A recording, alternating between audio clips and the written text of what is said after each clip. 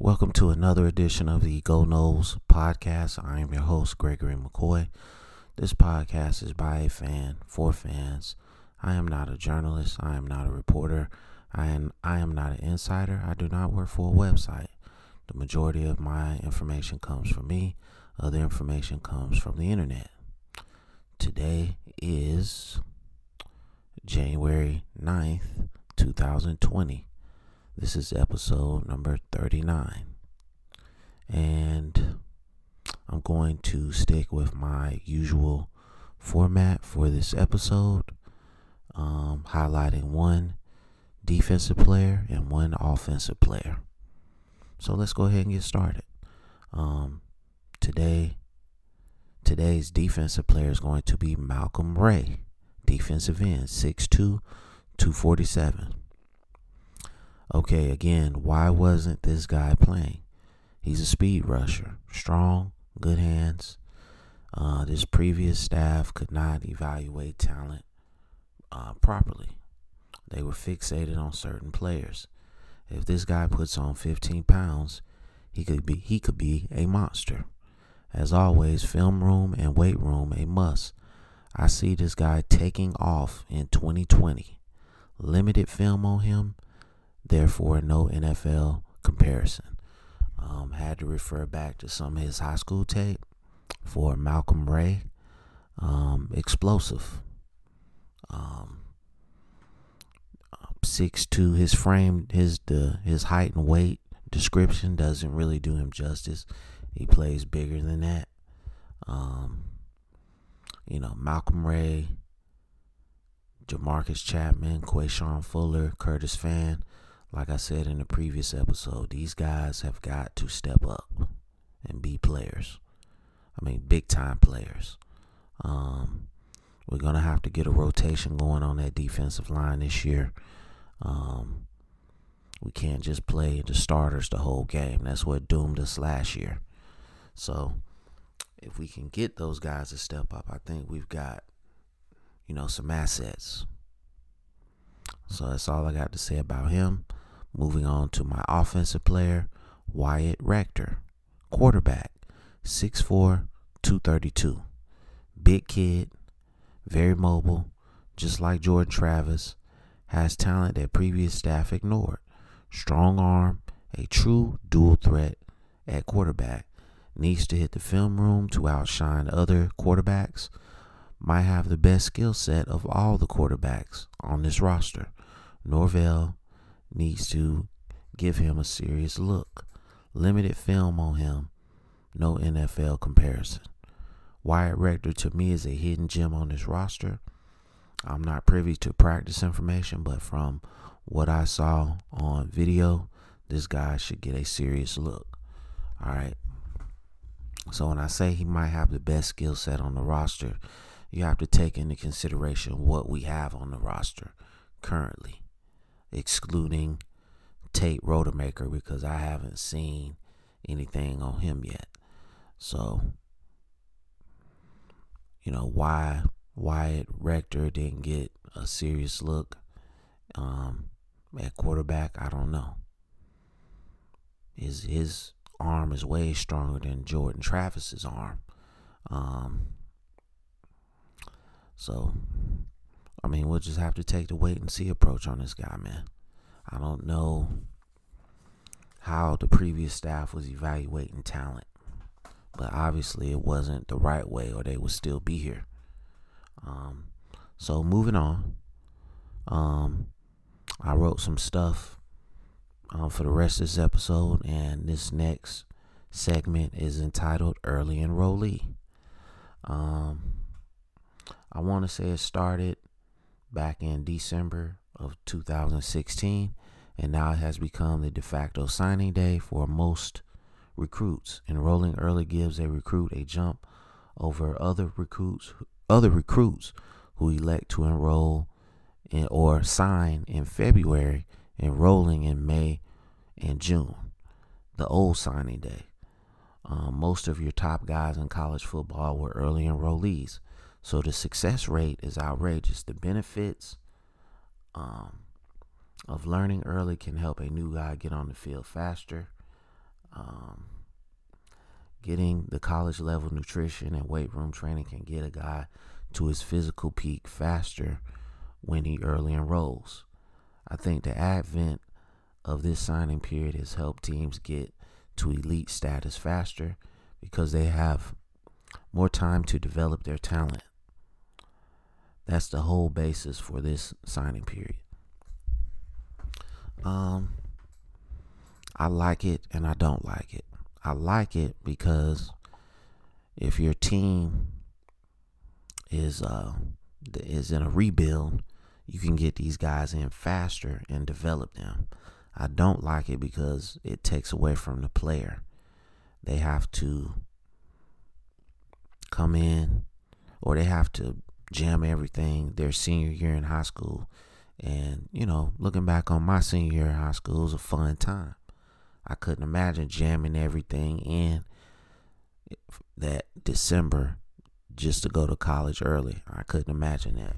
So, but for most of the guys that choose to do this, it has worked out for them the last couple years. So, to each his own, man. Next segment. If you could get 3 wishes from the football gods, what would it be? And when I came up with this, I tried to be realistic. I didn't go like, I want Florida State to be the dominant team forever. I was realistic. So, 3 wishes from the football gods. And number 1, fix the offensive line for Florida State. Don't make the current players more talented. Just give us better offensive linemen. So if I could get like 5 stars at offensive line, that would be great. Or 5 4 stars. Just give me 5 dominant players on the offensive line. So that was number 1. Number 2, 8-team playoff. No committee. Okay. 5 Power 5 conference champs. 3 Group of 5 conference champs. Okay. First round of the 8-team playoff would be at the Rose Bowl, the Sugar Bowl, the Orange Bowl, and the Fiesta Bowl. Round 2, Peach Bowl and Cotton Bowl. Then my championship game would be wherever. All right, and obviously we would rotate these sites around, so each place could be in round 1 and round 2. All right, and so on and so forth. Number 3, fix the quarterback situation at Florida State again via better players, not upgrading current players. All right. I was hoping that James Blackman could have a breakout year. He didn't. He regressed, in my opinion. I've hyped him up in previous episodes. I was wrong.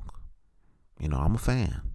I'm not a insider. I'm not a coach. I don't sit here and say, okay, this is a can't miss prospect. I just give my opinion, man. That's it. So 3 wishes from the football gods. Those would be my 3 wishes. What would be your 3 wishes? Let me know in the comments. All right, for this next one, should independent teams be forced to join a conference? I say yes, because the way college football is trending, college revenue is a big deal, with the exception of Notre Dame, who has their own TV deal. I think it would benefit all teams to join a conference and do the 8-team playoff. Everyone gets a slice of the pie. Imagine BYU in the Pac-12 against rival Utah every year. I mean, they play now, but conference rivals. Notre Dame in the ACC. They're in the ACC in every sport except football, and they play 6 games they play 6 teams in the ACC in football. Liberty in the AAC. I think they're tailor-made for the AAC. They got a pretty good team. I love this idea. I think it would make college football, it would make every game matter in college football, not just for the Power 5 teams. I think it's gonna be a no-brainer once this new TV deal comes up. I think it's like they've got like 6 more years of this college football playoff, and then it's going to go up for renewal. I think when you see like, the major bowls like the Sugar Bowl, got tickets on sale for like $5, it's pretty much a no-brainer that they're going to trend that way and expand this thing, because these major bowls are not going to lose money. All right, for my next segment, it's going to be if there was a defensive equivalent to the Heisman Trophy. And this is what I wrote about that. The Heisman is universally celebrated as the most prestigious award in sports. What if there was a defensive equivalent? What would you call it? Obviously, to win it, you would have to be a defensive player and dominate defensively. I was really close to calling this thing the Primetime Memorial Trophy in honor of Deion Sanders. But, not to be Florida State biased, I didn't do it. I thought long and hard on it. I will call it the Reggie White Memorial Trophy. Reggie White was a beast at Tennessee and in the NFL. He is everything a defensive player should be on and off the field. Would it get the same publicity as the Heisman Trophy? I doubt it, but it's worth a shot. Defensive guys need a trophy ceremony. Also, I know you've got some defensive player awards out there, but in my opinion, they don't hold the same weight as the Heisman Trophy. I think you look throughout the history of college football, I think Reggie White is up there in terms of the all-time greats in college football. So I love this idea. It'll never take off, but I was just thinking of stuff, and I just thought, because let's face it, the Heisman Trophy is an offensive award. We've had one defensive guy win the thing in the history of the award, and he had to do punt returns, and he had to do something offensive to get the recognition, to get the award. So let me know what you think about that. Next, I wanted to talk about a certain 4-letter network that, in my opinion, has ruined sports. So let me share what I wrote about that. A certain 4-letter network has ruined the majority of all sports: pro football, pro basketball, college football, and baseball. But for the purposes of this podcast, I focus on college football. All the bowls are on the 4-letter network. It's certain shows on the 4-letter network I hate, like a certain show with a big mouth host. You know who it is. But I digress.